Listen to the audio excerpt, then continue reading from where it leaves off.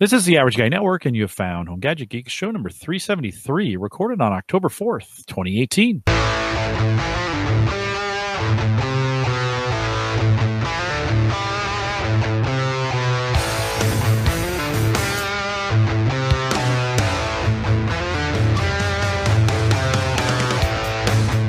Here at Home Gadget Geeks, we cover all the favorite tech gadgets that find in your home. News, reviews, product updates, and conversation, all for the average tech guy. I'm your host, Jim Collison, broadcasting live from the Average Guy TV studios here. Mike, the weirdest weather this week. Wednesday, 92. Wednesday or Thursday morning, 42. Something like 50-degree swing overnight. Say it again? It was in the 30s this morning. I mean, it was Tuesday was same thing, right? Like 50s, 60s. Like you said, Wednesday, 92. I think it even got up to like 95. And then right back down to the 30s the next morning. It was crazy. Bizarre. And it's the one day. It's not like we've had a trend of this, right? We just had one weird peak because now it's kind of back in the 50s, 60s as our new average. Fall is here. Rain is on its way. Rainy weekend here in Nebraska. But, of course, we'll have the show notes. You'll want to look at these show notes because there's going to be a lot of links. Rich is going to talk a lot about those. And so head over to theaverageguy.tv if you want to get directly to him. You just go to theaverageguy.tv/HGG373. You can't miss that one, and the show notes will be there as well. Don't forget, you can join us live on our mobile app, of course, sponsored by the Patreon subscribers out there. I want to thank you guys for supporting us in the way that you do that. Appreciate your monthly subscriptions. Head over to homegadgetgeeks.com on your phone, and then just download the app. It's free. It's the best way to listen to us on the road. Really, the best way to stream it is right off the app. We'd love to have you do that. And then, of course, don't forget, rate, review, subscribe, all those things. No matter where you're listening, there's probably an option to do that. And nobody ever leaves a review. I don't know why I even ask, but if you're out there, do that. We appreciate it. Big thanks to Mark Robson and Mike Howard last week in the big barbecue and grill show. And Mike, I always walk away from those like super hungry. And Mark, some of the stuff Mark is doing right now, absolutely incredible. It's pro level too. I love seeing all his stuff he posts and the meat he's cooking. He's a pro. Yeah, no, super good. Guess what I did this week? I went out and looked at grills. That's all I did. I didn't buy one. A couple grills showed up in the Facebook group. If you haven't been out there yet, this is the time. If you're in the United States, this is the time to look for those clearance grills. Oh, they are clearancing a ton of them out. Even Lowe's a lot of money off, $150 off these grills. I went and grabbed a little tailgate grill, propane one, but all the other ones, it was hard not to buy a new big gas grill because they had great deals on those. I think Kyle found a Acorn at Walmart for like $150. Yeah. And so you might want to, if you're in the US and you're in the grill space, even if you're not, you should own a grill. Get out there and look for those grills on clearance. Big box stores, Home Depot, Lowe's, any of those, Menards, almost all of them, even Target. I was at a Target and they were clearancing their grills. So get out there. If you haven't got your grill, get out there and get it done. One more reminder, if you want to join me on Fitbit, and every week we get a couple more to join me out there. If you want to join me on Fitbit, send me an email, jim@theaverageguy.tv. I'll include you in our weekly hustles is what they're called. Sometimes there's a weekend hustle. And if you want to jump in on that, let me know, jim@theaverageguy.tv. We will throw you in. Like always, we will have crypto in the post show. Big breaking news. Not really, but breaking news on crypto. We'll do that. Well, okay. Big Microsoft and Windows show tonight. It's the one I always look forward to. Once in the spring, once in the fall. Thank God that Microsoft's on a regular schedule because we get Rich here twice a year. Rich, welcome. How are you guys doing tonight? Good. Yeah, they're regular clockwork, aren't they, with their announcements? Well, now we know semi-annually we're going to get a new build of Windows 10 no matter what, it seems. And then we just had a bonus this week with the October event that I just got home from yesterday from New York City. Yeah, why do they just want to separate? I mean, they just had Ignite, right? And they could have done some hardware announcements. Yeah, it's just not the scene. It's not the place. In fact, what was funny about Ignite was the week before Ignite, they made several enterprise and business-related announcements, which I scratched my head and going, well, why would they do that before the stage at Ignite? But once you get to Ignite and you hear the vision keynote, they did very good at keeping that on pace. And then they had follow-up technical keynotes. So making those announcements early was the right way to go for Ignite. But this stuff, they wanted it in its own venue.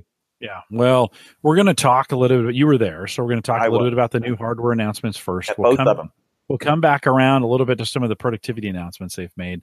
We'll come back and talk about the October update, which is available right now. Yep, so if you want to grab that, seekers. Yeah.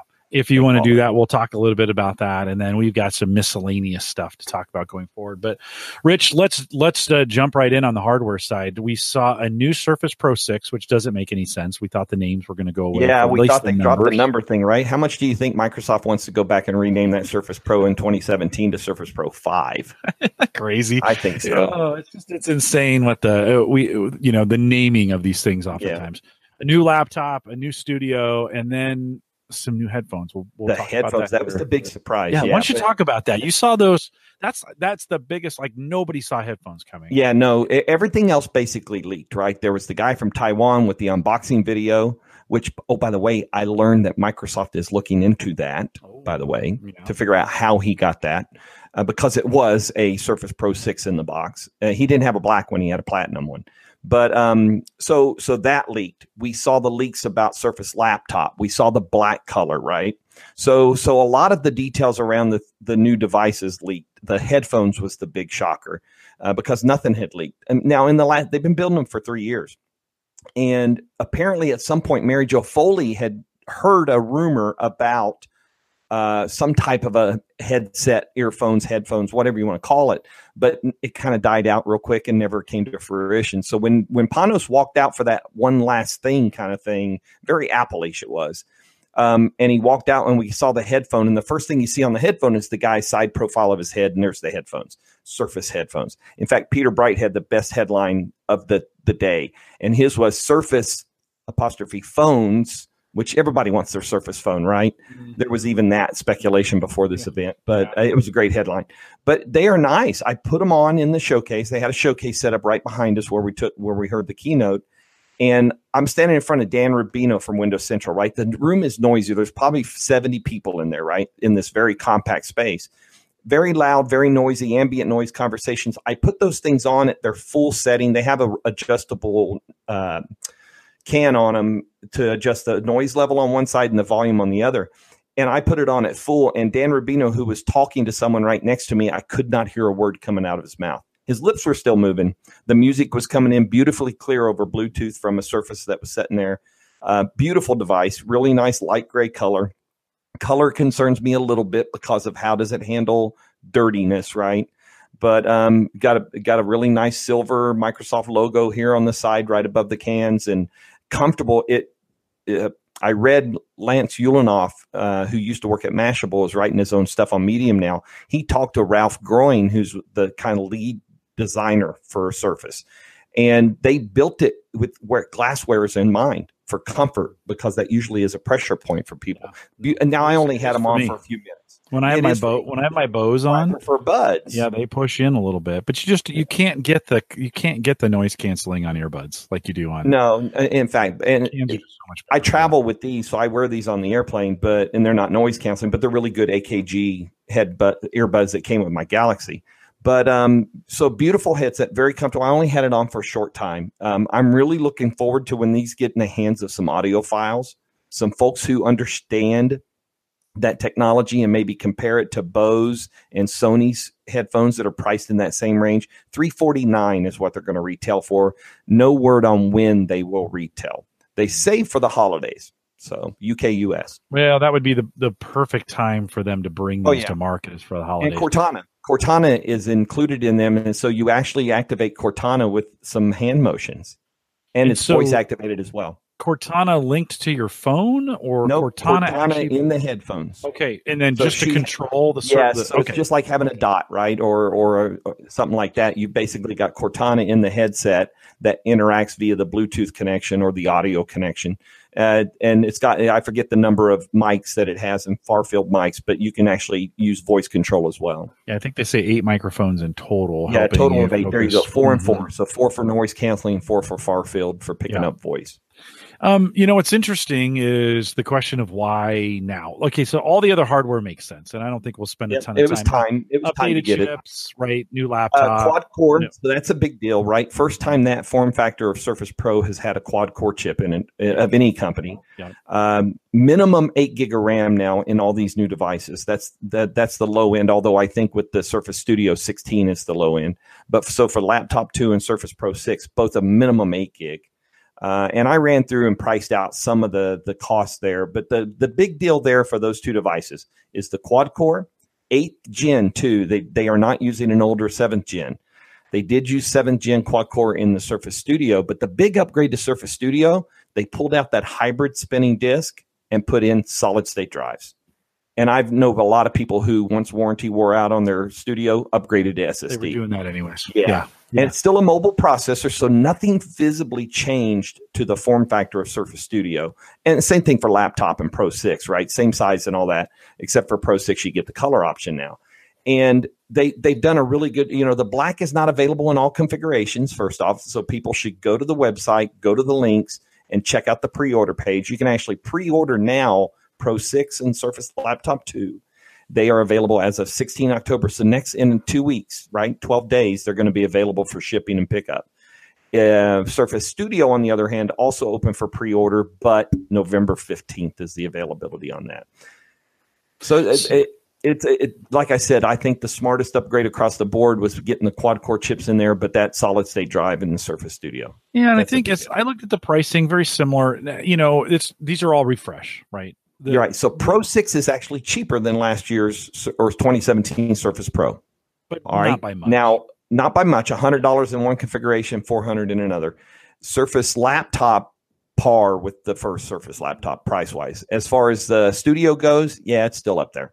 Yeah. Studio's got some serious high-end. I wrote the numbers down. Studio has basically 3 configurations, right? You got a high-end Core i7 quad core, 32 gig of RAM, 2 terabyte solid state drive, $4,800. In the middle, you've got the same thing with the 1 terabyte drive, $600 less, $4,200. And then on the low end, still a Core i7, still quad core 7th gen, 16 gig of RAM, and a 1 terabyte is $3,499. So that's a steep purchase right there. Yeah. Well, it's a specialized device. It's a very specialized. And the screen, they made a major upgrade to the screen, apparently. It really was sharp looking. Yeah. No, doesn't surprise me. None of the hardware announcements surprised me. I think we saw refreshes for everything. It's awesome that they're continuing. Yeah. We didn't see a product line drop. In fact. Yeah. So cool. One of the interesting things, though, back to the headphones. So I've listened to a few other podcasts talk about this, and everybody's kind of like, why? All of a sudden, I think I know why, but Rich, you were there. How did they spin this? And that I'm aware of, they didn't spin it any certain way. I certainly didn't talk to anybody, or I haven't read anything that has a certain spin on it. But I'll say this, Microsoft has a very long history of building hardware and accessories, right? Peripherals. And headphones are very much a peripheral in a lot of ways to a computer setup or things like that.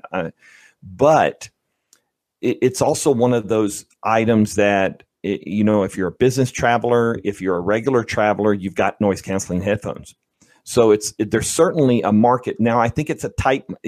Do I think it's as tough to break into this market as I do Windows Phone breaking into iOS and Android? No, I think that's going to be a little bit easier for them to gain some market share. They already know Surface sells well. The enthusiast and high-end folks are going to want to pair up their Surfaces with a set of Surface headphones. So there's already a target market out there. But no, they just spun them as, they talked about them as this high-end quality piece of audio gear. And that's why I say I'm really excited to look forward to folks doing that comparison, using the right tools, right, to compare these against like Bose and Sony in that level and see how they come out. Mike, probably not in your office, but I'm noticing as I make my way around offices these days, everybody's moving to this open concept, right? And developers, when I go into these offices, they all have headphones on, and it's really, really interesting. I don't know, Mike. Let me hear you. Do you guys in the work that you're doing or you're seeing in your office? It may be a little bit different where you work, but are you seeing more people wear headphones during the day as they're working? A few, right, in the departments where they don't have to talk to too many people throughout the day. Yeah.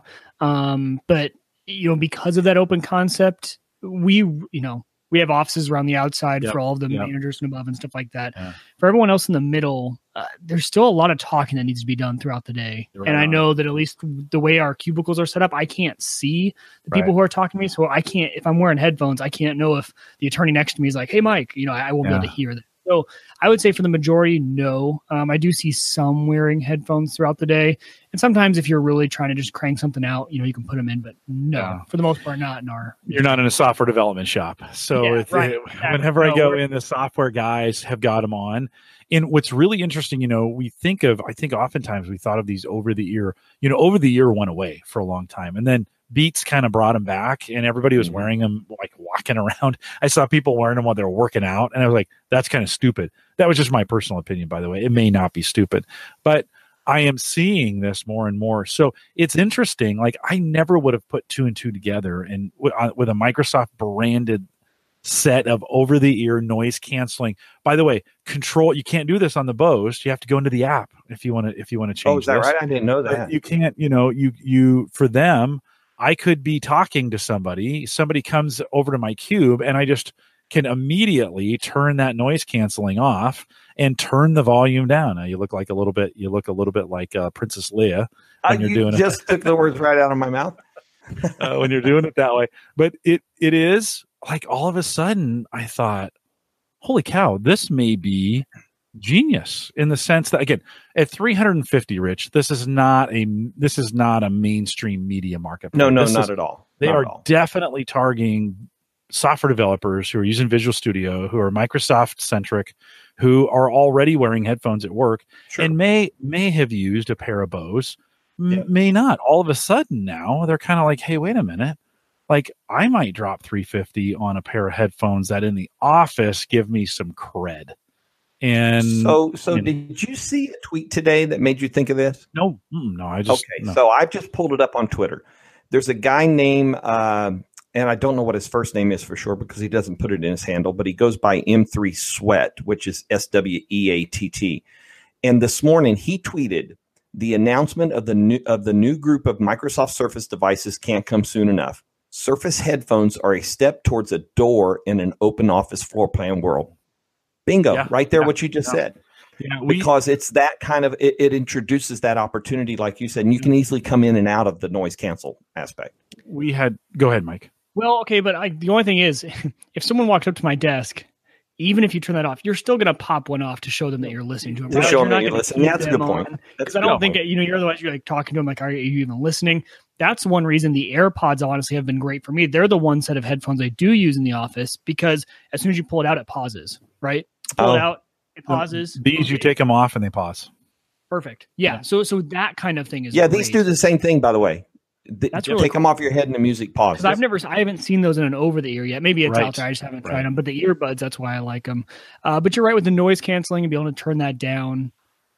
I think that's nice because for most other ones, it's either on or it's off, right? And some scenarios, if I'm driving, for example, I want to turn that down a little bit. I do want a little bit, but I want to still be able to hear around me. That setting alone would be fantastic. That's one thing I miss on the Bose. You think, especially on an airplane, is where I'm thinking actually I would use that. Because an announcement comes on, I turn the noise canceling off. I don't necessarily need to turn my volume down or anything like that and turn it back on, or, relative to what you're doing. The Bose requires you to change that in the app, though, right? Well, I have I just have no on-the-ear controls. Mine, Bose? My old ones do not. I'm sure they do now. Well, I think I just saw a commercial in the last 24 hours that showed somebody, it was Alexa integrated, so they could hit a button on the side and say, Alexa, whatever, Alexa play. You can. So maybe it's. No, the Bose are actually Google, not Alexa. Oh, so this must have been Sony. Would that be Sony? I don't know. But it'd be interesting, though, because whenever I'm talking with noise canceling on, I'm yelling, and I don't even realize it. So I'm sure it just gets a lot louder around the offices. They're all, saying that wake word while they're leaving it. Even if you have the slightest noise canceling on, I'm sure they're talking a lot louder. Well, it's Mike. Aside from that, when we think of, I'm not actually thinking you would leave. It's kind of rude to have your headphones on when someone's trying to talk to you. Yeah. But in an office situation where the office, I know on the Quiet Comfort 35s that I have, and those are pre the Google Assistant on them. Just the version right before it. I literally bought them like a month or two later. They announced the newer version that has the Google Voice Assistant on it. Not that I would necessarily use it, but you could set 3 different levels. Now they can always upgrade those on the app, but you could go into the app and set 3 different, noise cancellation profiles that you want to follow.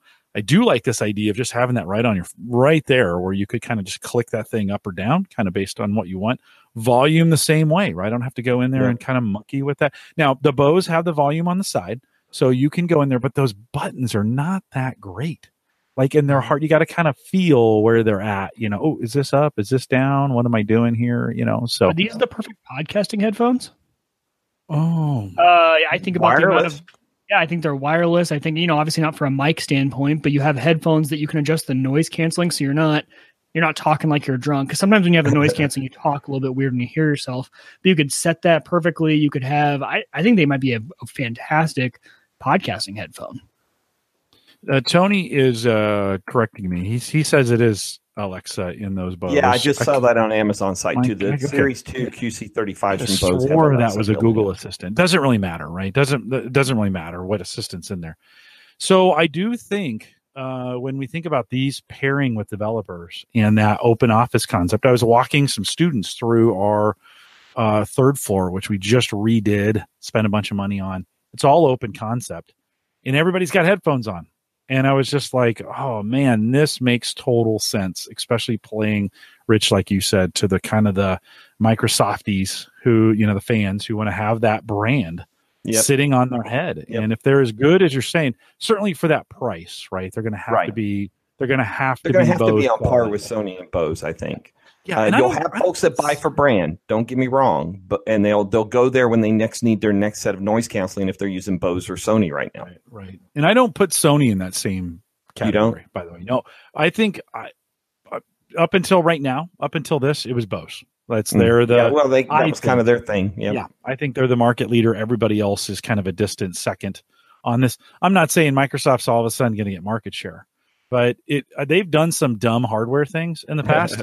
And this actually kind of, you're like, okay, this kind of makes sense. So again, I don't think it'll be a huge, they're going to go sell them out. Although you never know, right? And you just made me think, this is a product, unlike Windows Phone, Windows 10 Mobile, 950, whatever you want to call it, that there is not, it's the type of a device that somebody who isn't even in the Microsoft ecosystem might just be attracted to because of the feature set. Yeah. Because definitely. of that type of feature set. Yeah. That's what I was trying to get at. But, Windows Phone appealed to people in the Windows ecosystem, where, iPhone appeals to folks that are in the Mac ecosystem of device. So this is something that's kind of outside of that. And you know what? Has Apple, beyond the pods, they haven't built over the year headphones yet, have they? They have Beats. Yeah, they bought Beats. That's right. Yeah. Okay. Yep. So I got to tell you, Jim, the hardware was cool. All right. So we saw a continuation of the line, which was awesome. Surface hardware is healthy. But there was they did also confirm that day. That's when they announced the release of Windows 10 October 2018 update.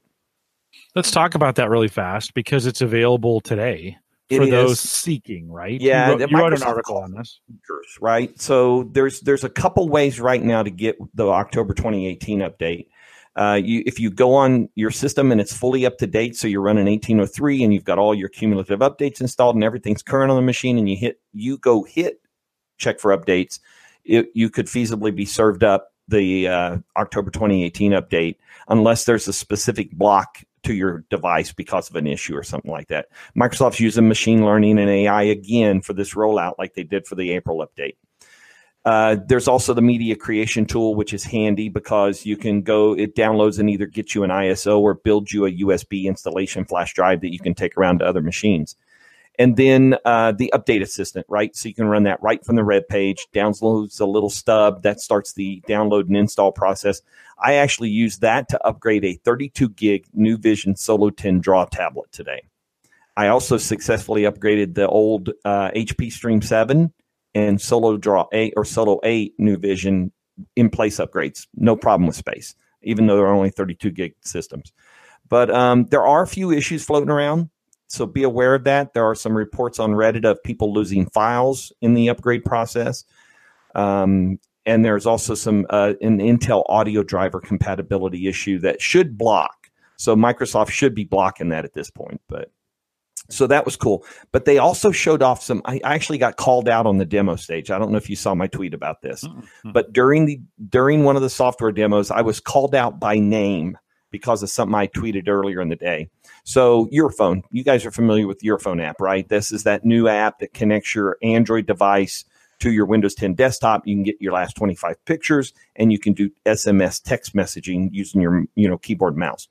So Your Phone, the program manager was demoing Your Phone and that on the stage, and she commented, I had tweeted a picture. So I'm on a JetBlue flight flying from Jacksonville, Florida to New York City. I'm at 37,000 feet. I've got my phone connected to their Wi-Fi. I've got my Surface laptop connected to Wi-Fi. And Your Phone, they find each other.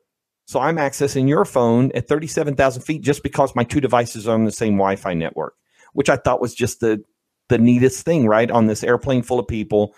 I don't know how many were using Wi-Fi, but you get what I mean, right? They found each other and it worked. I tweeted a picture. They talked about it over breakfast, apparently, the Microsoft group before the keynote. And then at the keynote, she called out my name. And there I am sitting in the back room, a little sheepish, and raised my hand and said, yeah, that was me. And we got to talk afterwards. Really cool people building these products. So Your Phone, pretty cool stuff, right? They demoed an unreleased feature of Your Phone. So imagine this, and I'm sorry, Mike, but it's Android because iOS is so restrictive, they can't do the same things with an iOS device as they can with Android. So Your Phone's really strong, and in fact, Tom Warren today on The Verge wrote about the fact that the real close relationship to Windows 10 is Android because of the abilities it allows them to do. So anyway, so they demoed, so imagine this, your phone app is installed on your Windows 10 device. Your Android phone, you get an alert on an app. Let's say WhatsApp, right? So you get an alert on the phone. It pushes to your notification center on Windows 10. You click that notification, and a mirror of your Android phone screen pops up on your Windows 10 desktop. It's using the same technology that they are already built and using and proven with Xbox One streaming from your console to the Windows 10 desktop. So that connectivity already exists. It already exists. They've proven that it works well. They're using that same technology, I was told.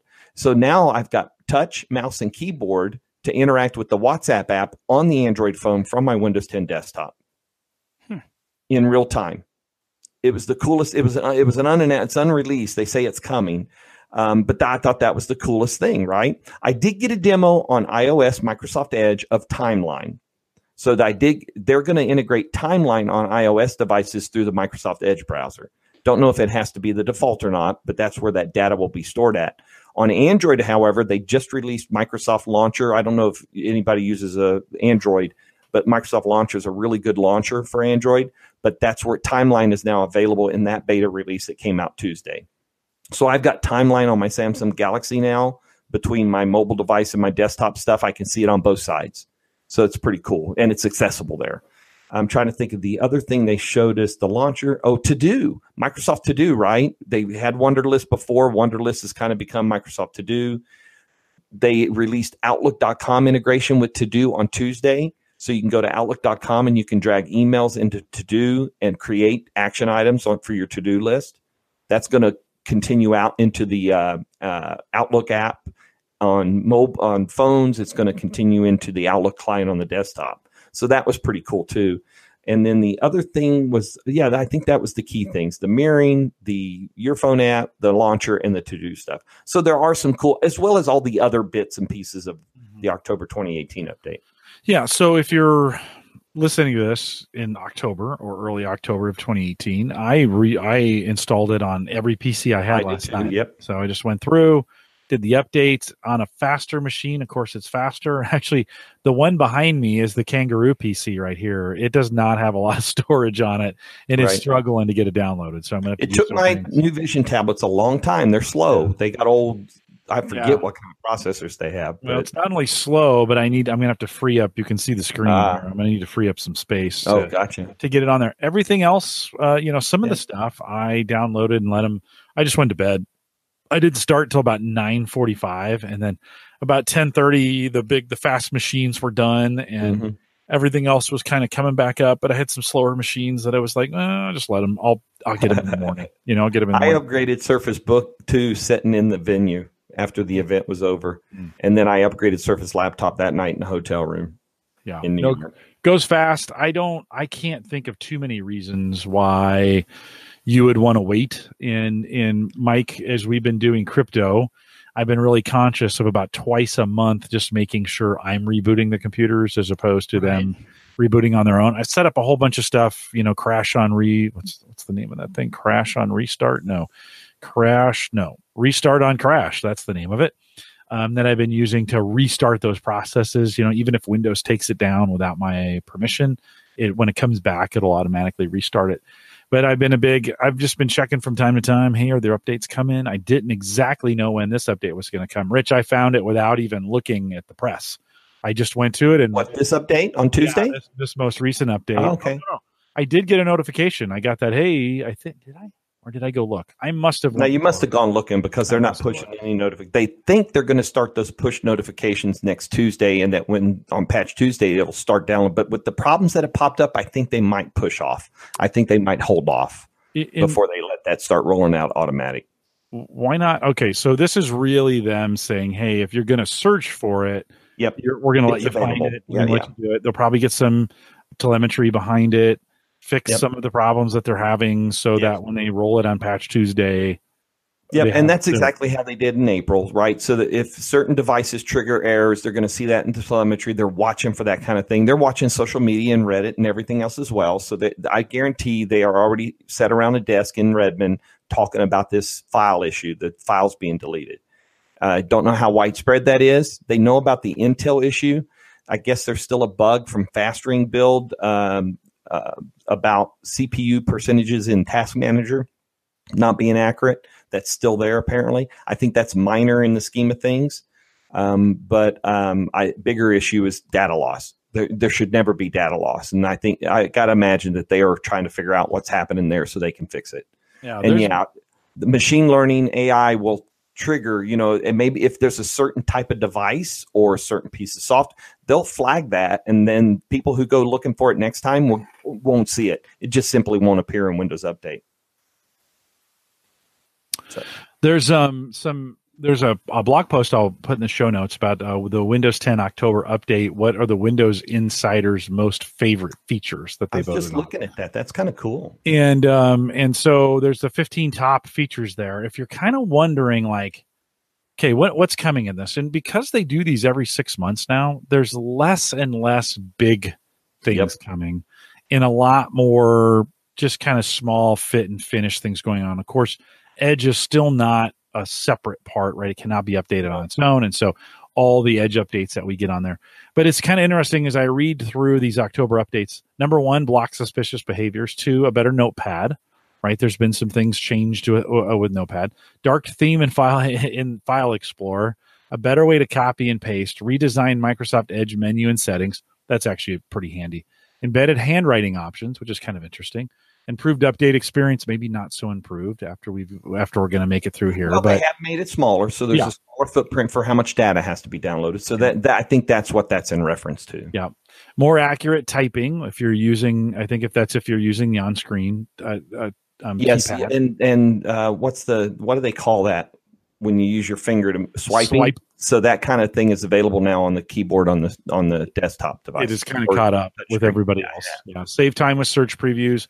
One-click screenshots, control websites that play media automatically, which if you hate that in Edge, that's stopped. It can now be controlled site by site. Sync photos to your phone, which, by the way, I think this Android, your phone, it's almost in a preview still. This is almost very much so MVP, right? I mean, it's still kind of like, hey, we can kind of do this, and here's 25 pictures and maybe some SMS. Yeah. And you do get the message part is labeled as preview. The pictures they're pretty happy with. You do the initial image that's downloaded is a little bit better than a thumbnail. So if you share that immediately to social media, probably not going to make a big difference. It's not one you're going to want to grab and print out. Eventually, though, that will sync the full res version down to your desktop. But for quick, handy copy paste or drag into a document or something like that off your phone, it works really fast. Yeah. Mixed reality portal, which Ian has been doing, Ian Dixon. Ian does all kinds of. He was watching me on Twitter Tuesday through his mixed reality headset. Yeah. He said, "You're on inside." I'm like, wow. He's if you're into the mixed reality piece, you really want to Definitely. follow Ian on YouTube and subscribe to his channel. He's doing not only does he do quick 7-minute updates whenever we have a new build, he's putting a video out. He's also talking a lot about mixed reality. It's out there as well.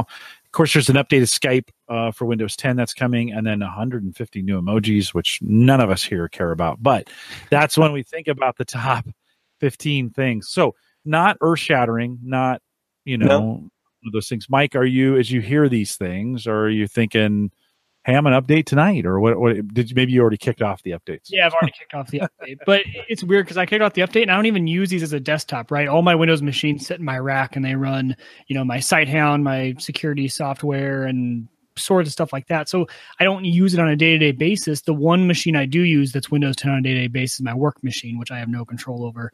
But they do let us use a lot of the cool features. I am kind of happy that our work doesn't lock down a lot of that stuff.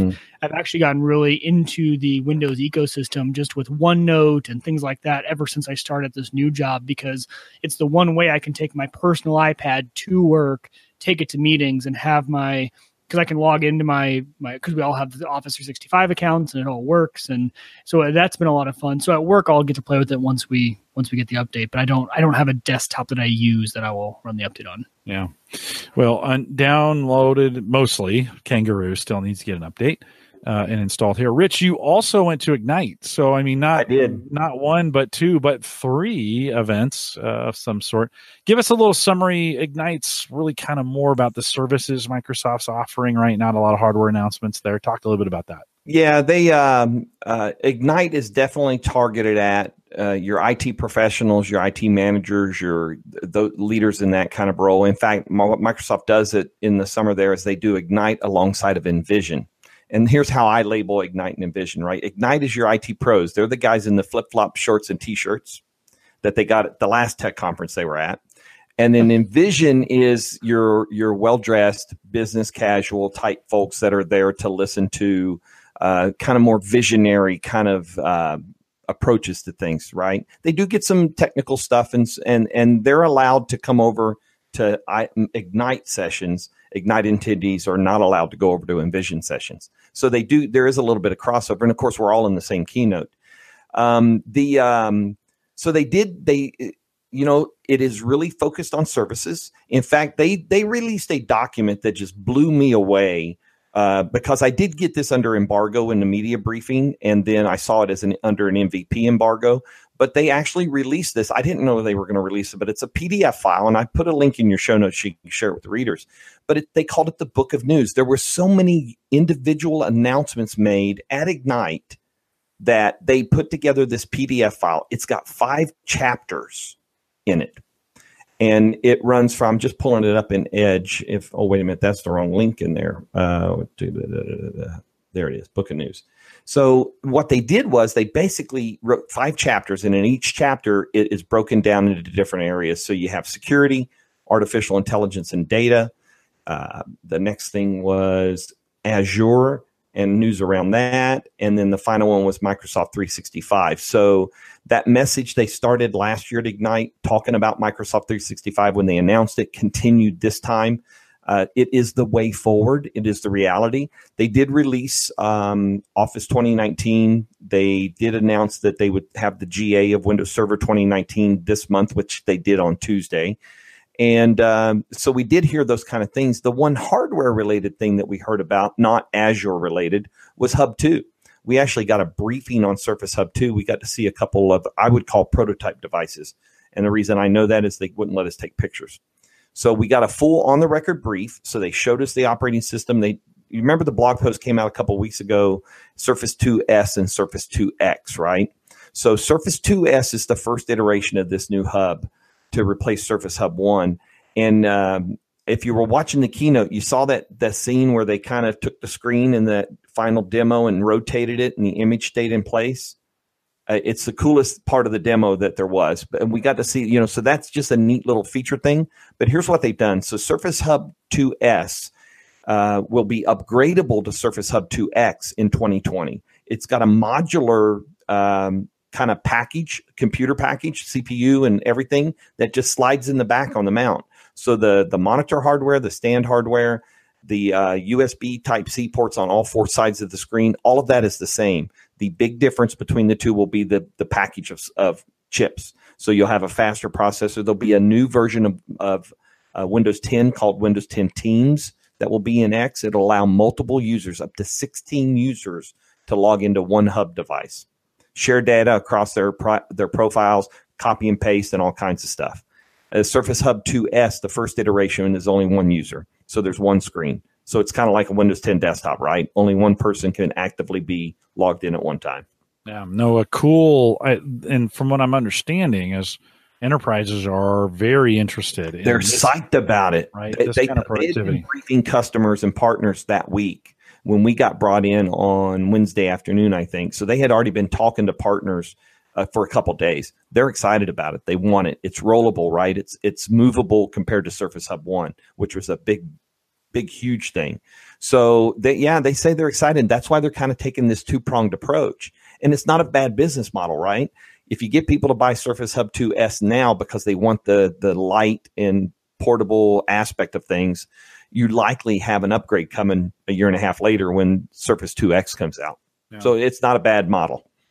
Rich, Google today or this week, earlier this week, announces, of course, it's pushing its gaming platform out via the browser, all virtual, pretty much. And they're kind of starting to promise they can push a lot of the game streaming, right, out, and you can actually do it. Of course, Microsoft has been talking about virtual desktop and getting that to be more like, we don't do the desktop anymore. Did you make any sessions? You have any thoughts on where virtual desktops are going? Yeah, the service they announced was for Azure. It's called Windows Virtual Desktop. And what it does is it gives you an option to use either a Windows 10 virtual desktop or a Windows 7 virtual desktop. The Windows 7 piece was kind of in the background. The key about the Windows 7 piece, I'll say, is that, a few weeks ago, they announced the plan for the end of service for Windows 7. And they said there will be an extended support plan. You'll pay for that per device, per month, and every year the price is going to go up. Well, on the Windows Virtual Desktop with the Windows 7 one, 3 years of extended support updates at no cost. All you pay is for your compute. So if you're already doing Office 365, or as they put it now, Microsoft 365, then you get 3 years. If you've got that one system or maybe a handful of systems that still need 7 for whatever reason, this could be an avenue for companies to go ahead and migrate all the physical devices and use that as their means of staying their line of business app still working with Windows 7, right? Because 3 years worth of extended support updates is a pretty good deal.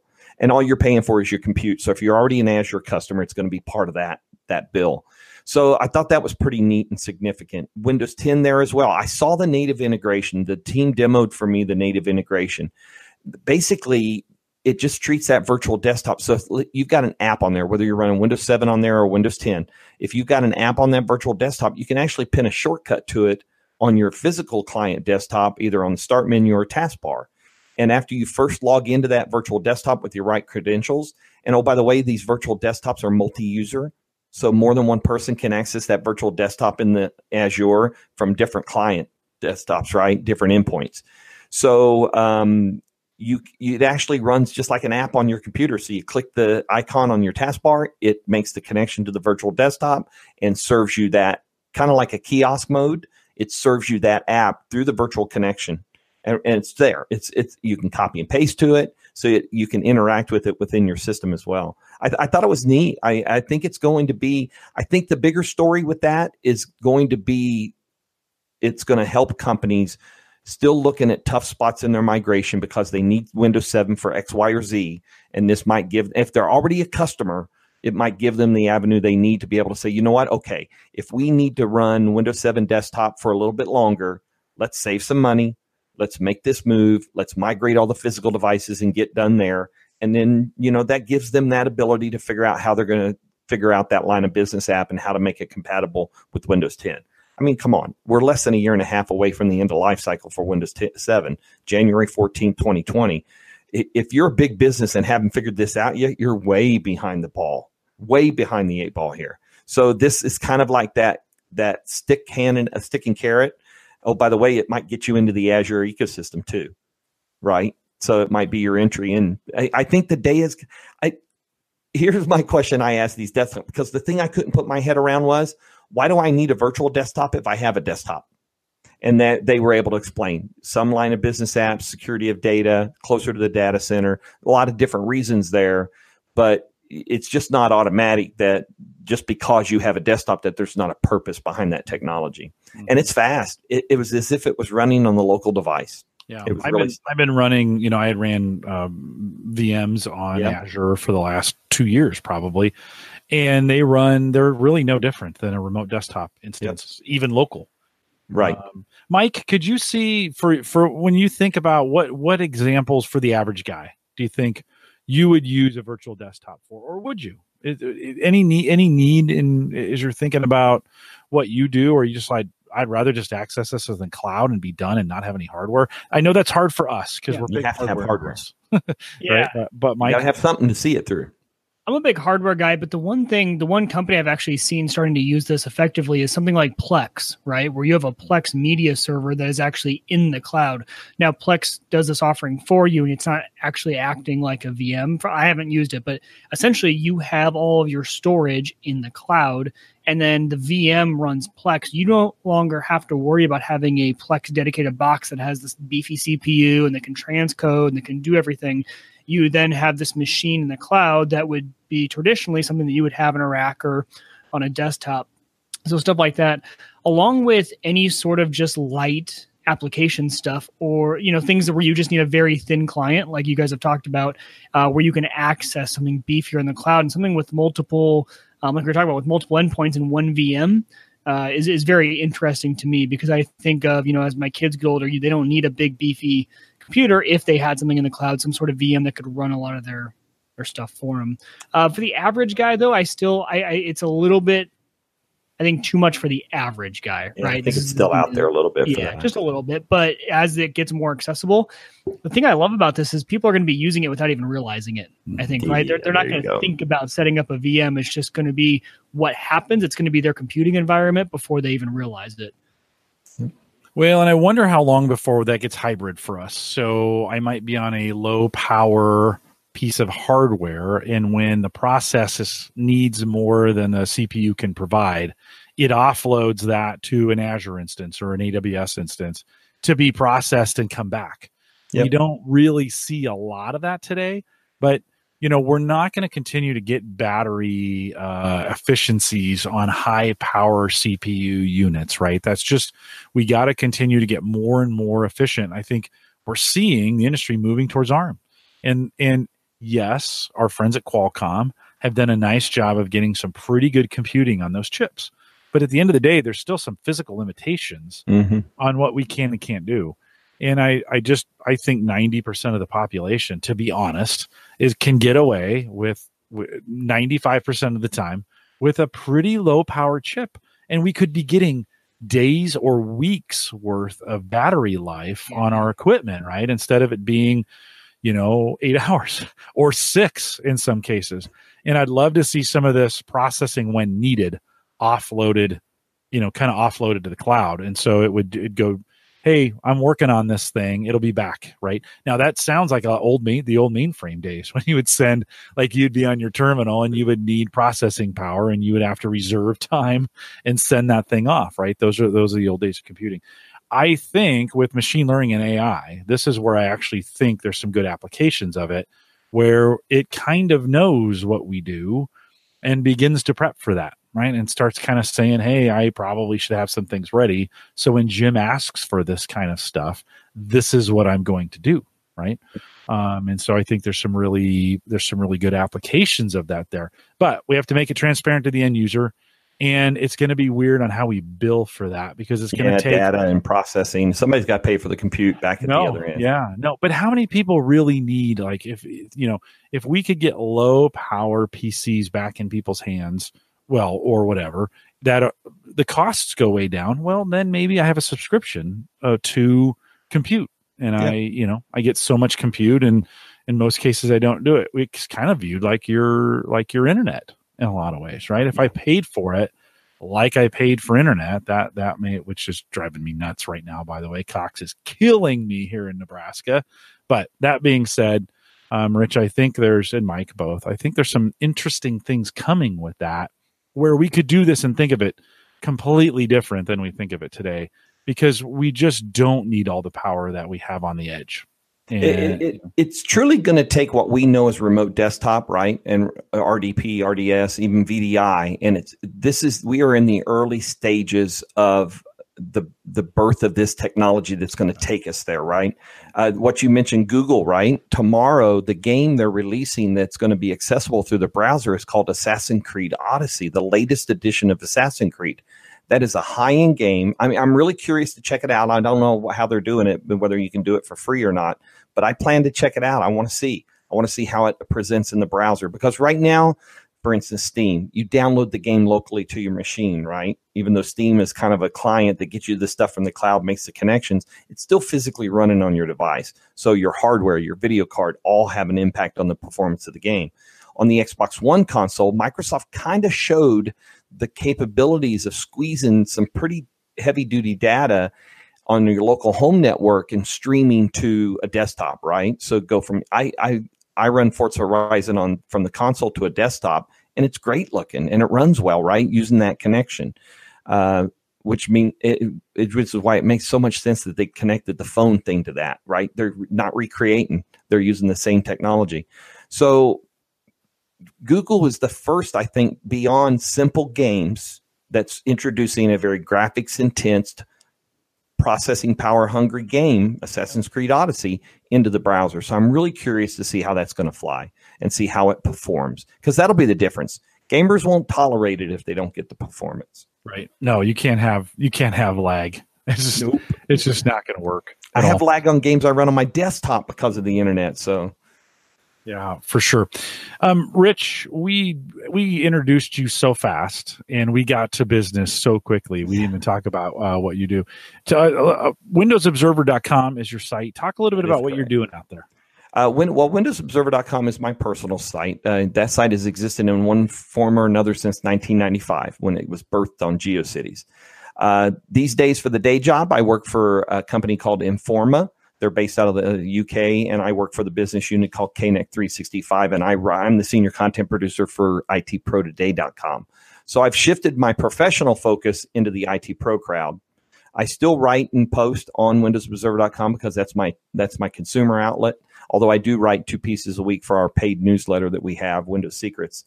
So, yeah, I'm lucky to have my fingers in both sides of the ball of wax, right? Seeing the perspective of a consumer and the perspective of IT pros. Consumers are fairly well, we're on our 6th feature update for Windows 10. I've been installing them on my wife's Windows 10 device for 3 years, and not once have I had to go over and show her how to do something. So I know that works, right? That you mentioned it. The updates aren't earth-shattering and fireworks type of updates. They're very incremental and very steady. You made me think of this point that I said to somebody else earlier this week. Compare inking on Windows 10 original release to Windows 10 now. On 1803, right, the April 2018 update, it is a tremendously improved process. I met with somebody from the accessibility team last week at Ignite, and we talked about the differences between accessibility from 3 years ago to now. Just think about it. In pre-Windows 10, we would just barely have our hands on a brand new version of Windows out here right now, whatever it might have been called. And the changes would have been significant. This is not the best of comparisons, but it works. And it was one that was used for me in the past. You ever heard the joke or the comment, how do you cook a frog? Mm-hmm. Right? You boil them slowly, right? You put them in cold water and then put them on the heat. I learned once that you don't put crabs in a hot pot of water. They come climbing out. All right. Or they scream really. I never heard the screaming, but they came climbing out and clatter and scared my 2-year-old daughter to death. So things are slow, right? Incremental. And that's where we're at with Windows 10 now. So I think Microsoft made a change a few weeks ago where now and I apologize for fall update. This update, the September-October update, is now going to get 30 months of support for enterprise customers. So it allows them to stretch out their update cycle, maybe to take 2 or 3 updates off, right, and to try to get them to upgrade on a more regular basis. And you don't have to do a lot of training, right? There are some cool new features. You pointed them out. The new snip and sketch, the new way to grab screenshots with one push of the button, all the apps that surround the main OS and things of that nature. So I truly believe that this incremental process has made it much easier to move people from build to build to build. Yeah, and it's Tajowski in the chat room says these feature updates drive me crazy. I'm curious to know what about them drives somebody crazy. They are. It is, Rich. It is a lot, like, because you're getting your monthly ones. They're coming in. They're restarting. The cumulative updates, yeah, right? Getting the cube right, and then feature changes, every 6 months. Fixes. That's a pretty significant. And I'm not.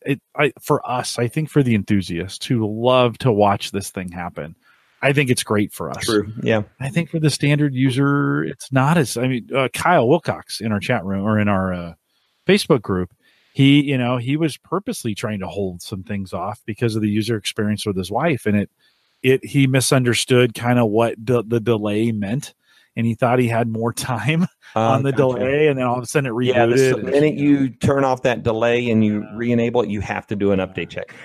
And my wife is the most non-technical person in the world, and so she's kind of my measuring stick when it comes to this stuff.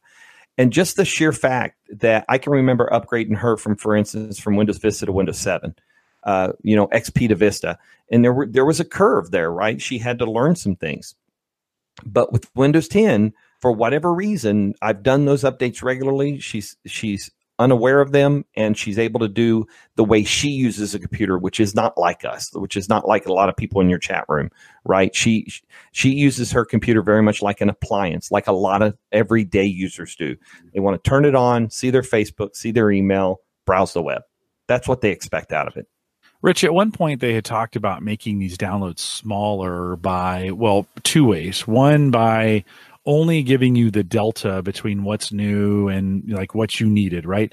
Or two, if I was say I had downloaded one of my PCs locally had downloaded it would pull from there. Yeah. I don't think either one of those. Well. Yeah, I never seen either. Never worked well that I could ever test. I could never see my other PCs feeding another PC, right? And maybe that's because I go to every machine at the same time and say update.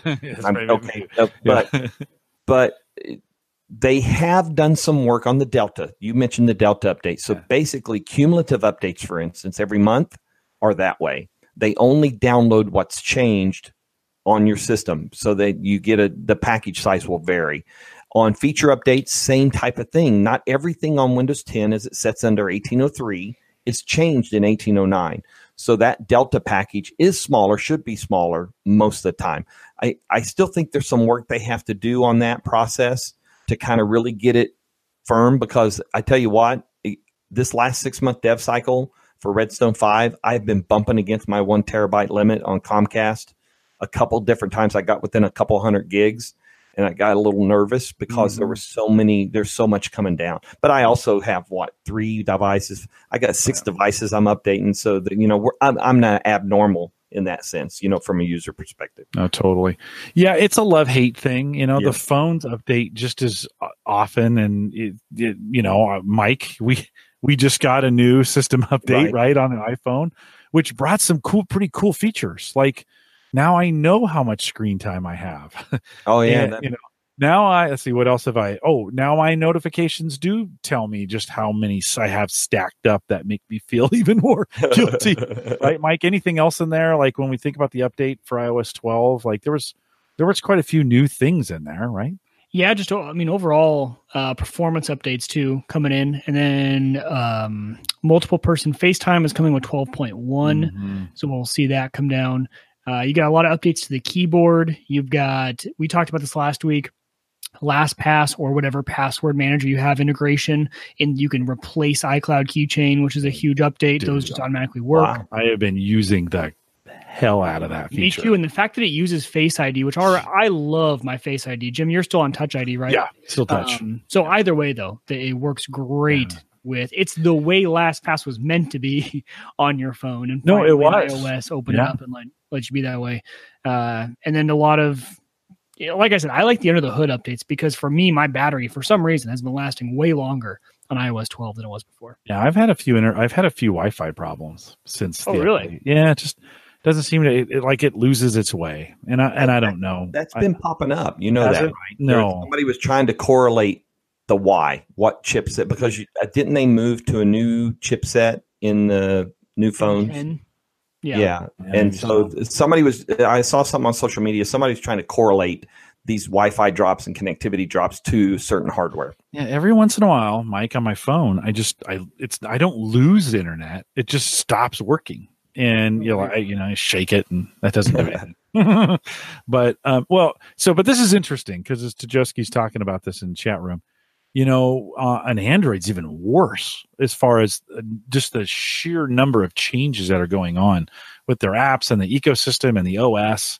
And they're changing every 2 years. So it's not, the phones get the for some people, not all cases, but the phones get the benefit of the data. Everybody's like, oh, that's okay. That's fine. I'll just update it. That's going to be great.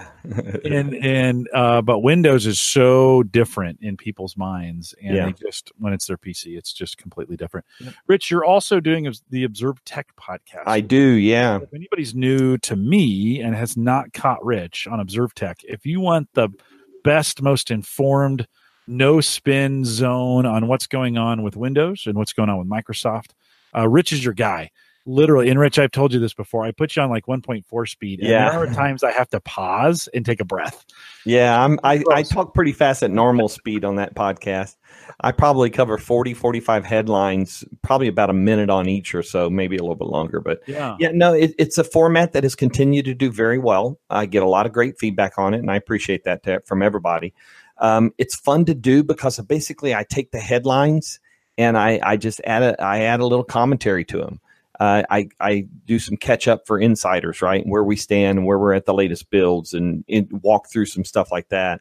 It's podcasting is, and we were talking in DM beforehand. I just learned about Spotify opening up their podcast directory. Man, that submission process was like that. It's great. Log in and submit your RSS feed.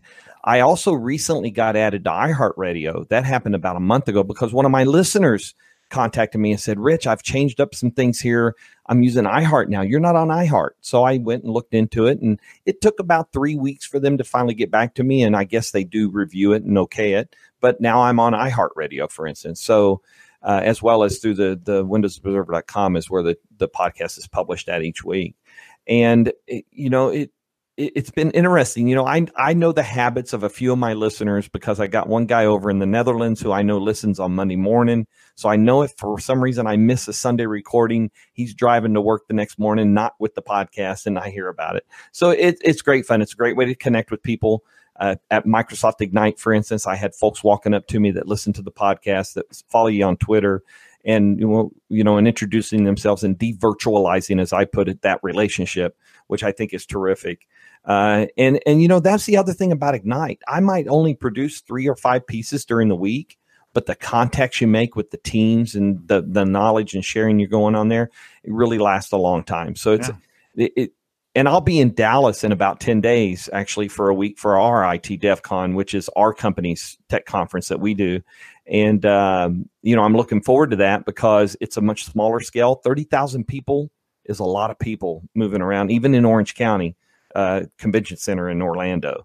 Now, you did hear they announced on the last day of Ignite, they're moving Ignite from September to November next year, which is an interesting move. I don't know if that was availability or if that was a conscious move. It probably was. No, I bet it was availability. It's kind of nice. That's when the MVP Summit used to be. And then they moved us, right? They moved us into the spring. But I also had the thought that would also be post this time frame of the year. So we're going to call it next year. They're going to call it 19H1 and 19H2. So it'll be the second update of the year. It'll be after that's released. So that might also bleed into maybe certain sessions. Yeah. Well, Rich, for folks who don't listen to you, you should, if you're listening to me, you should listen to Rich. It's the best 45 minutes of my day in a lot of cases, as I listen to you halfway on the way in and halfway on the way back. And it really is, for me, that quick, like if I want to know what's going on in this space, for me, it's just a super fast way. You do a nice job of summarizing it. It's not a lot of spin. It's giving me just the information I need to know. If I want more details, I can hit your show notes, go get more details. Extensive show notes. You do. Yeah. Like, so for this show, when Mike and I do it, it's a lot of talking and a little bit of show notes, right? When you do it, it's a little bit of talking and a whole bunch of show. Every headline has a show note. Yeah, no, it's super. It's a great way to connect people to the info so they can go get more. That's the goal. That's Observed Tech podcast is what it is. You can actually find it at observed.tech these days. Nice. I got a .tech domain for it. No, congrats on that. And okay, you know what? I've known you now for, 4 or 5 years, and I've just kind of watched you grow into this space and become just a real leader in journalism in this area. And so congrats. I don't know if you ever intended to start down this path. Not at all. Like, I think it's been a surprise for you in a lot of ways. Like, one thing led to another, and then pretty soon you're doing some amazing stuff. Everybody listen, I was just your everyday standard kind of enthusiastic blogger, right? And I had this podcast that I did on a fairly regular basis, right? And I got to admit, the podcast was going on before I retired in 2011 from the Navy. And so I was able to put a lot more consistency into it when I retired. But, I was just a happy-go-lucky blogger guy, right? Writing at WindowsObserver.com, doing my thing, working for a software company from home. It was the best of both worlds. And then out of the blue in 2015, just before Windows 10 came out, this one person approaches me because we had met and had a relationship through social media and at tech conferences, back in the day, Tech Ed. And there was a big change going on at a certain property. And I was asked to come in freelance behind that. And 2 years later, that freelancing turned into a full-time position. Yeah. And yeah, you're right. I never expected it to be what it is. Well, that freelance work, I think you just picked up because you thought it'd be fun. I think it was what I did. And I figured, I'm those days. You're like, I'm going to write a few things. And I don't think you thought that was going to be a big deal. And then they asked you to do more. And then some companies bought other companies and got asked to do some more things. And I think it's one of those great stories of if you're just available. It's always not about ability, but it's about availability. Yeah. And you were just learning. I'm still learning today. No, you're doing a great job. I really appreciate you and what you do out there. And so, Rich, thanks for taking the time. Mike and I are going to spend a little time doing some Apple stuff, so we will let you go. But we appreciate the hour that you gave to us, Rich. Always great to see you. Always. I'll miss you at the summit. I got to find some more ways to run into you now. Now you won't be at the summit? No, Dave and I are no longer MVPs. You guys were from Windows Insider MVP? I know. We both. I did not know that. We both declined. You declined. Okay, so it was an active decline. Yeah, we both. I can't speak for Dave. I just felt like I wasn't able to give the time. Yeah, gotcha. I get there and I was just goofing around, and it was fun. Great team. Love those guys. Great week of a vacation. But I was like, you know what? There's folks like you who are really doing this stuff that really deserve to be there. And I felt bad about taking a slot. So I was like, so I talked to the team and they were like, it's okay. So it was nice to be honest, I just have not had the time. I've got other stuff going on. I hear you. So. Well, I'm looking for a couple new conferences next year because we're not going to go to CES anymore. Okay. Well, good There's for you. just not enough enterprise business stuff at CES for us to cover. So I'm actually in the market to look for a couple other options. So who knows? All right. Rich, thanks. Rich, always great to see you, man. Thanks. All right, thanks. Take care, everybody. Take care. Yeah, you bet. We'll see you next time. Sure. Thanks for jumping in. Yep. Mike, I think we got a few extra minutes to roll through this. You've got some updates on some power stuff you've done with your phone. We kind of teased it a little bit as we were talking about our phones, but you've done some new stuff. Talk about it. Yeah, so I made the jump. I don't know what caused me to make this jump, I guess. Well, I guess I do. I know what caused this. So as part of like a gift package I got, I went to an auction and I got this golf gift package. One of the things in there was a battery pack, just your typical battery pack. It's actually a pretty high capacity one. It's about the size of your hand. And the cool part about this one was, though, it had wireless charging built in. So instead of carrying around a cord to connect to this thing, you would just set it on your desk and set your phone on top of it. I was like, oh, it's pretty cool.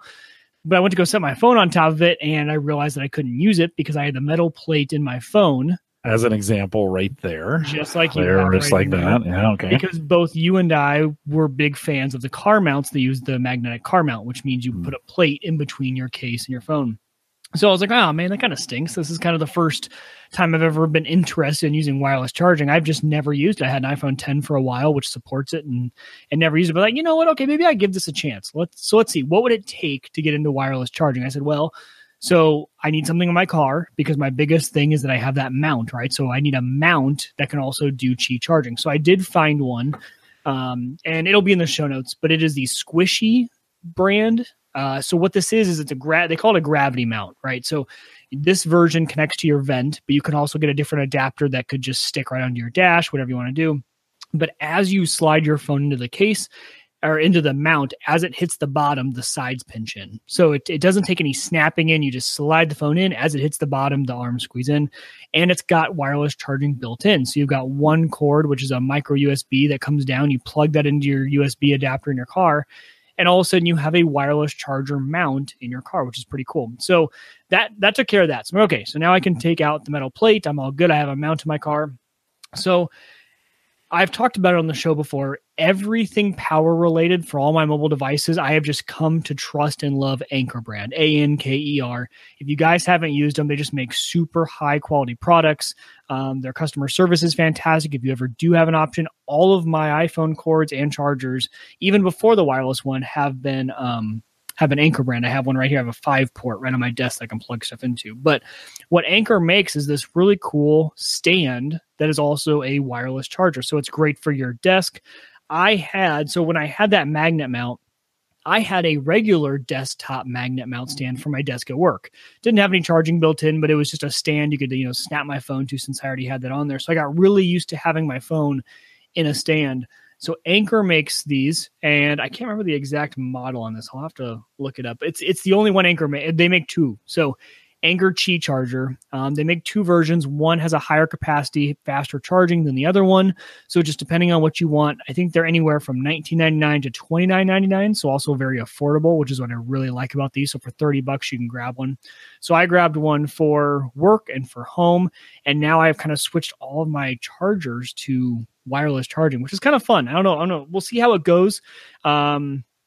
One thing I have not researched is what is healthier for your battery. Is it better to plug in via core? Is it better the heat from wireless charging? Is that going to cause me an issue over the long term?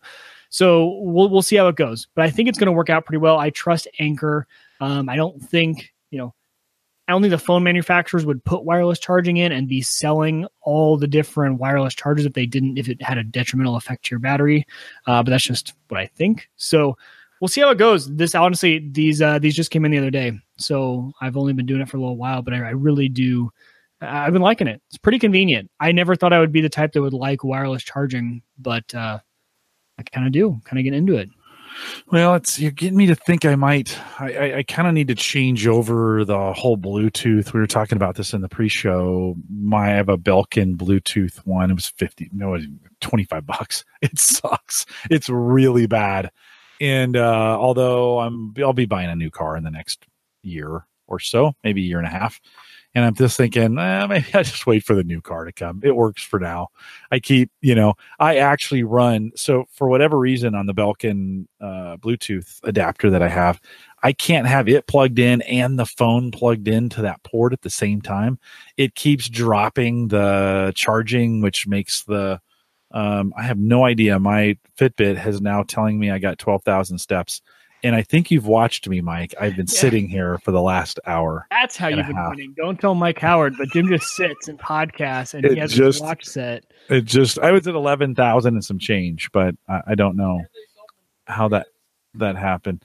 Sarah just came in and said, "Did you hear they solved the murder because of somebody's Fitbit?" Well, what just happened is it just told me I had 12,000 steps, and I haven't moved. I have not been walking. We know when you shake your hand. Right? When you shake your hand, it does steps. I don't know. Give me another beer, would you? So she didn't like that. So so for whatever reason, when I would plug it had a port, you plug it into the cigarette lighter and then you would plug in the power to it. And for a while it would just stop charging. And then of course that resets the Bluetooth, which it was just a mess. So I had to run the original white cable that came with the phone. It now runs along the side of the seat and goes into the Bluetooth, or it goes into the charger that's in my console in the armrest. It's so jankety. So could you just get a different car chart? Because I have the port from Anker car. No, for the Bluetooth adapter, the charger it's all in one. It's all in one unit. That's okay. So I gotta look at which brand I have. So I have the same thing as you, Jim. So my car does not have Bluetooth. So I have the same thing. It's like a little disc, right? It sticks to your dash, comes down. I actually think mine might be Anker brand. Now that I think of it, it's decent. The microphone on is terrible, but for getting audio in, it works. So I have the Anchor 4-port car charger. We were talking about this earlier. I run my dash cam. So I have a dash cam, the Bluetooth, and the wireless charger all on that, and it runs fine. They all seem to charge pretty well. I don't know what the deal with it is. I've had to replace the aux in already once that the aux in broke on my Honda Civic. So I bought the part, had to pull some dash stuff off. We were talking in pre-show about Mark said, why don't you just replace the radio with Bluetooth enabled one? And I looked at the instructions to pull the dash off, and I'm like, no.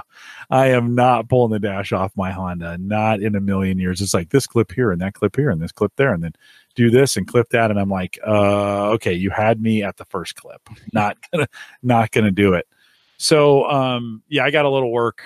I just got some thinking to do. I like the ability to be able to charge this, but then I kind of think, well, by where I sleep, I now have 2 cords.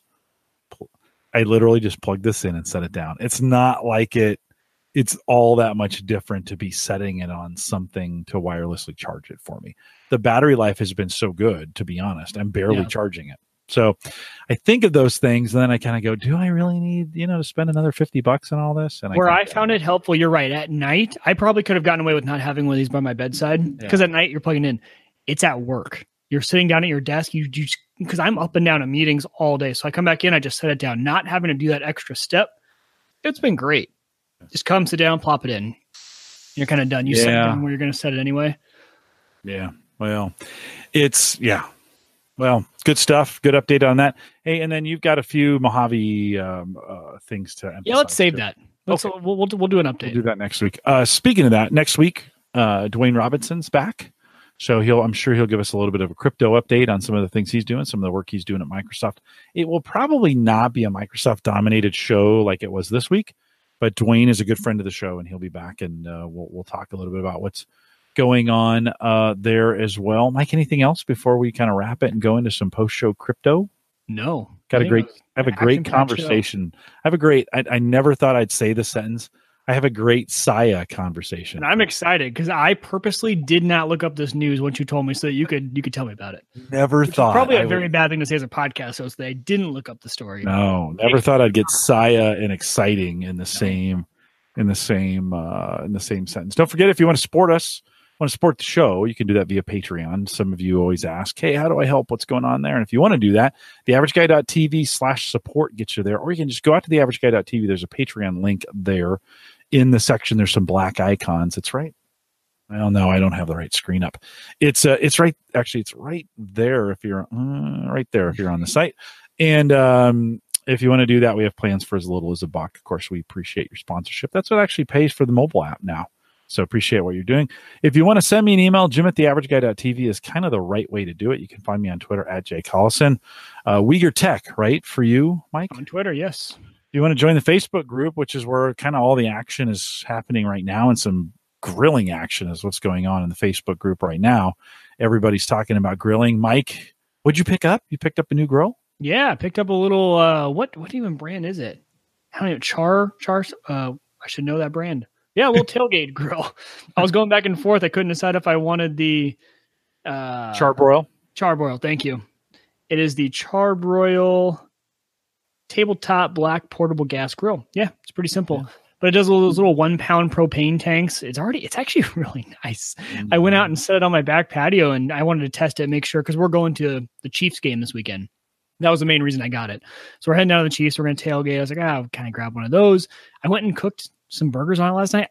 You forget, Jim. So when you've gone from a huge pellet grill that takes a little while to heat up, takes a long time, then you smell like smoke. You smell like you've been around a bonfire after you cook. You forget how nice it is to go out and turn on a propane and just do some burgers real quick. Instant. So, I think it's got me ready to buy probably a bigger gas grill for the backyard to complement the smoker. It is nice just having a straight grill. I'm not going to lie. Up and running in a few minutes. If you join the Facebook group, Kevin threw out this morning a Fire Inch. It looks like the Amazon Fire 7-inch tablet. They did literally a fire sale on them, $15. And if you bought it through Amazon shipping and you have Prime, shipping was free. So I picked up a 7-inch Fire tablet for $15. I missed that. I went to go click on it and it was already sold out. Yeah, he said they would sell out fast, and He was right. I'm almost always, I miss those. I was at work. I went right to it. I connected Woot to Amazon to make it work. I paid for it, $15. It's shipping. I hope. I have to check Amazon to make sure indeed it's going to ship. Sometimes they sell those things like, oh, sorry, we ran out of stuff. Not a big deal. I don't really care. But to get an Android tablet for $15, not a bad way to go. And Kevin, I appreciate the deals. That's an example of some of the deals that Kevin puts in the Facebook group. So even if you hate Facebook, love our group, come out and join us. Facebook.com/group/The Average Guy and ask to be let in. I will let you in as well. Don't forget, TheAverageGuy.tv's platform, both web and media hosting, powered by Maple Grove Partners. Get secure, reliable, high-speed hosting from people that you know and you trust. That's Christian. And so for more information, visit maplegrovepartners.com. All one word. Christian we just did Cyber Frontiers 49, and he talked about a day when passwords will no longer exist. Oh. And so if you want, it's good. It was a good show. Good show. Good show. A lot of future thinking on that one, but good show. Cyber Frontiers 49 is out, and we'll record 50, I think, this week.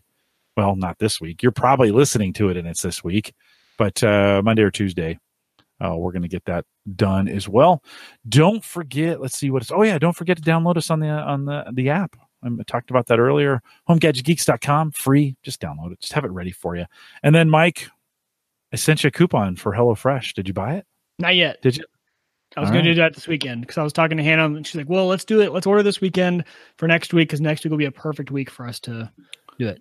Look, I literally I have 5 coupons here. This is so awesome. Again, I make nothing off this. I don't know why I'm so crazy about it. One, because it's changed my cooking life. Like, food matters all of a sudden. Again, it's fresh, it's real, it's tasty. Sarah made stuffed peppers last night, and oh my God, it was so good. Even Sarah, who's a pretty good cook, as she was eating this, she goes, oh my God, this is so good. And there was some left in the pan, and she's like, should we save it? I'm like, no, let's eat that now. Work it over. So she went up with her plate. She emptied the pan onto the plate, and the two of us sat next to each other and just fought for the last bit of doing that. So I'm sending coupons out. If you need one of these, let me know. Jim@theaverageguy.tv. I'm just giving them away, guys. And I think these are, I forget, there were $70, maybe $60, $70, something like that. Or if you could basically get your first week for free, and then you can give it a try. All right. We are live every Thursday, 8 p.m. Central, 9 Eastern, out here at theaverageguy.tv/live.